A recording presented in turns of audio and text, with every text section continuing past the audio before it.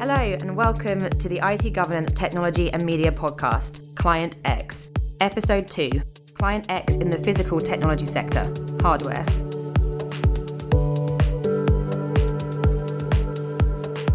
Hi there, my name's Dan and welcome to Episode 2. I'll be hosting today. Before we get to the start of the show, Zach, we have a question from last week.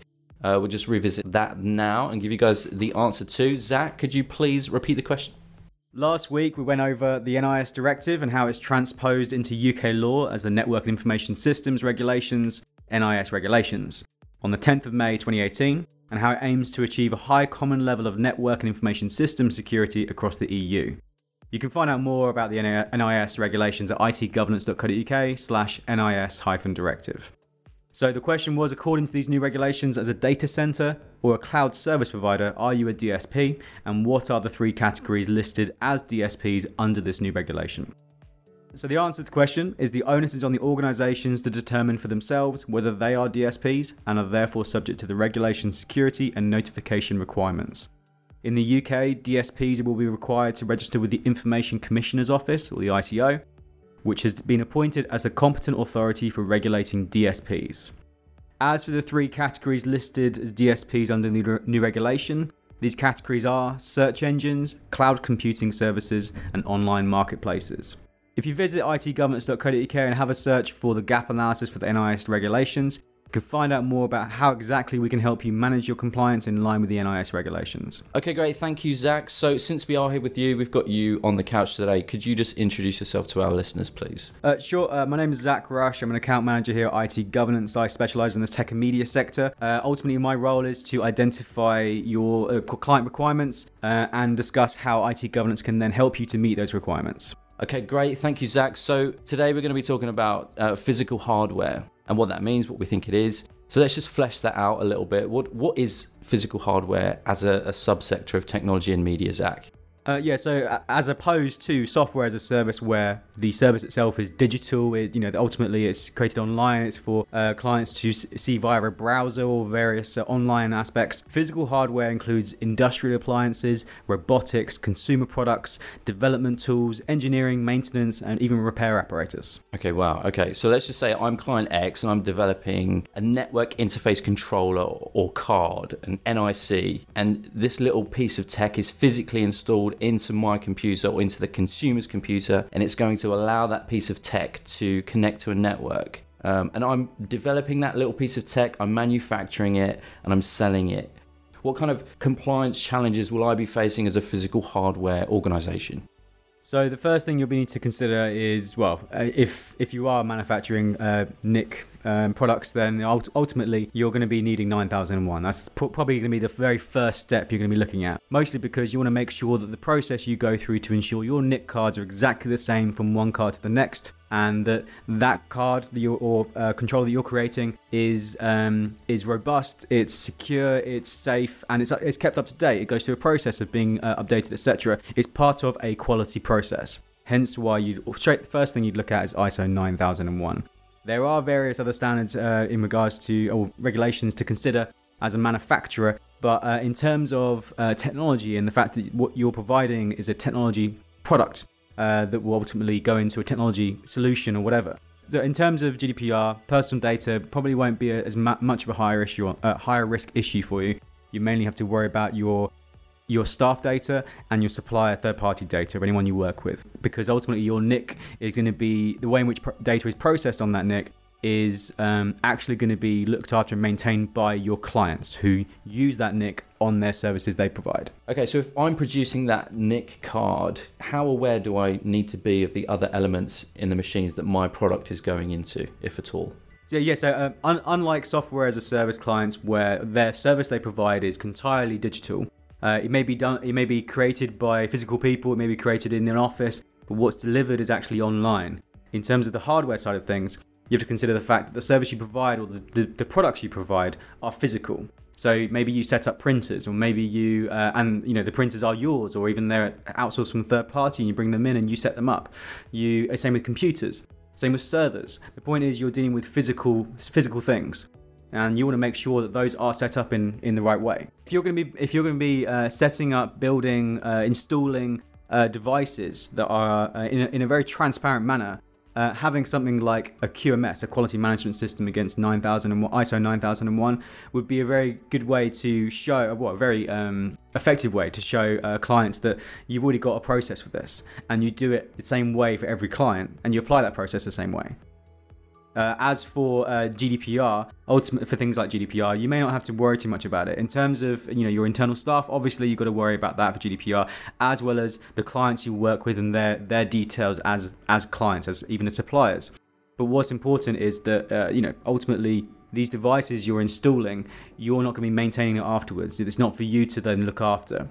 It's for your clients to then take care of, and that's for their GDPR compliance to take over at that point in terms of responsibility for the personal data. Okay, great. Would you say that GDPR is my primary concern then as Client X in this scenario? I would say no. GDPR isn't the primary concern. It's obviously a concern. It's one of the many concerns you'll have to consider. But I would say that realistically, you want to be as transparent as possible with your clients. The way in which you the way in which you deliver your service, and if your service is to install, to even curate, even to produce physical devices that are used for as technology solutions, then you need to be clear with how you're producing that and that they're standardized. So then you've got nothing for the client to go, oh, I'm not too sure how, should I be worried about the way in which you're doing that?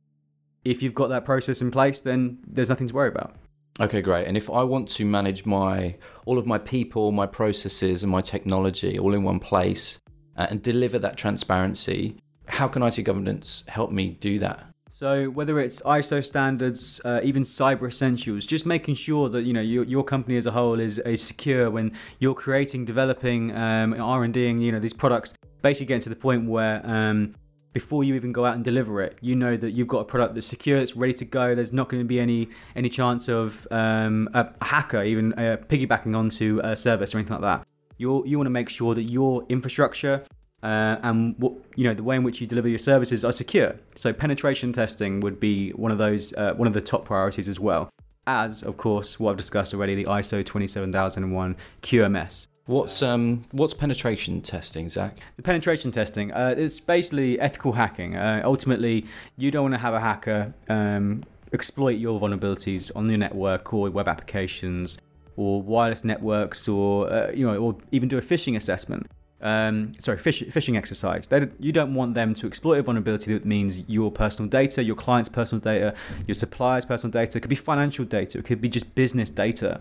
Gets out into the real world, sold on the dark web, sold even to the highest bidder, whatever. The idea is you don't want to have a criminal hacker taking that away. So instead, you can hire ethical hackers to try and find the vulnerabilities, explain to you what the remediation advice is to fix them, so that you can go ahead and fix them. And that means that ultimately you're providing the most robust resilience in place to slow down, if not stop, hackers from actually getting through your infrastructure. If I do that once, do you think that's going to be enough, or should I sort of schedule routine penetration testing? So doing it once is a good idea, but only doing it once is a bad idea. So doing it once, you get a current state of compliance, find out what's going on, and go from there. The problem is that there are new vulnerabilities being found out every day, whether that's on current patches or new patches as they come out, whether they are stable patches or not, or unstable, or not even too sure if they're stable patches. So you want to make sure you're keeping on top of your compliance by doing regular penetration testing. The problem is that, ultimately you're going to have a budget for this sort of thing. So you can't do it every week, but you can at least look at it. Even doing once a year is realistic as a minimum. If not doing it every 6 months, quarterly, that's more realistic. And then you can keep on top of the latest vulnerabilities, make sure you don't have any gaps or too many gaps to consider, and that way you're doing the best thing for yourselves, your clients, etc. Okay, and is there an indication of the scale and scope of what would be involved in a penetration test? How do I start? How do I make a penetration test happen?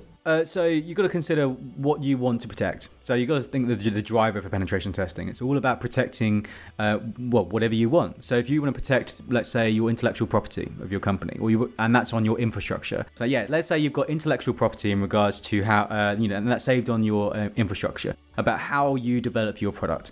Or maybe you've got all your client data saved on your system for who you go out to install printers or to update their devices, etc. The idea is that you want to make sure that that sensitive data and really the most, the higher risk areas are covered. Now, if that's on your infrastructure, we'll be looking at externally facing IP addresses and testing against those. If, for example, you want to go a step further and make sure your internal is sorted, so nobody can tailgate you into your office, follow you in. Nobody can shoulder surf in terms of passwords and try and get in that way. What's important is that you're basically going out of your way to make sure that internal testing is done. And then you can even do phishing assessment. Maybe, for example, you receive a dodgy email and says, please click here, please provide your details. So I'll just click on this link, and so I can hopefully run from my country. What's important is that the link you click on is usually a malware link, and will then open up to a hacker to be able to gain access to email servers or even more. And from there, they can spam your clients. They can spam internally to get more access, and eventually to the point where they can gain full access to your infrastructure purely from one click of an email. And that something like a phishing assessment would be able to identify who is not aware of good practice of how to avoid putting yourself in a situation where a malware link could be clicked. Okay, so it will identify where I might be vulnerable, is that right? Yes, well, for phishing, it's more about awareness. So penetration testing will look at vulnerabilities. So we'll look at what vulnerabilities exist against CVSS scores. So these are standard common vulnerabilities scores for which are internationally recognized and used by all most pen testing companies. But what's important is that, and that is given remediation advice to be fixed. So once you fixed it, though that may be fixed there and then, there may be an update to that vulnerability, a new one or whatever, that needs to be looked at in the future. For phishing, it's all about awareness. You don't want somebody to click on a link that may put you in a vulnerable position. So that's simply about making sure your staff are aware not to do that. Or if they see a dodgy link, but it could be an internal email, it could be a completely safe email, but if they're at least aware that it could be dodgy, even a safe email could be considered malicious. The idea is then that they can go through the necessary process or steps to ensure that they are verifying the email's credentials. So how much time do we think I should pencil in for a regular penetration test? How long is this going to take? That would depend entirely on your scope. We have a standard package on the website which looks at up to 20 externally facing IP addresses, and you're looking at 1795. Pretty straightforward, really. And that will usually take about up to a day to test with a day report writing. That's usually how it works. But you could have much less than 20. You could have 1 or 2 IP addresses, or you could have 1,000. There's anything and everything in between. The idea, though, is based on the number of IP addresses, we would then provide you a quote that's relevant to that. If, however, you need web application testing, or you need exploitation, you need to manual testing, not just manual, but manual scripting to really determine what's actually going on, going to just that extra level of detail, we can get senior level testers involved and really hash out what's going on with your infrastructure, web applications, wireless networks, internal infrastructure. There's various aspects we can consider. Okay, so there'll be a qualified penetration tester as part of that scoping conversation at the very top. Yep, our penetration testers are CRT qualified, CREST registered testers. So they've gone through the necessary exams. They also may even have other qualifications, whether that's offensive security or even CPSA in regards to cyber essentials.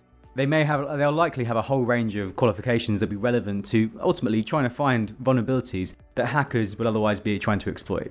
So if we can find them first and help you to fix them, that's what it's all about.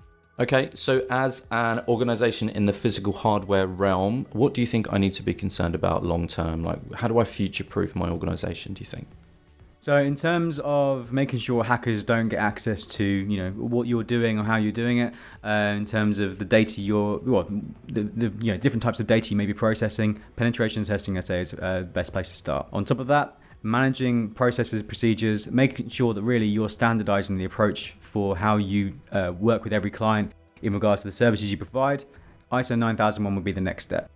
In regards to GDPR specifically, you've got the technical measures of penetration testing, the organizational measures of a management system for ISO 9001 that can be extended and integrated to ISO 27001 and even BS 10012, which is two standards, ISO 27001 for information security and BS 10012, which is the personal information management system standard.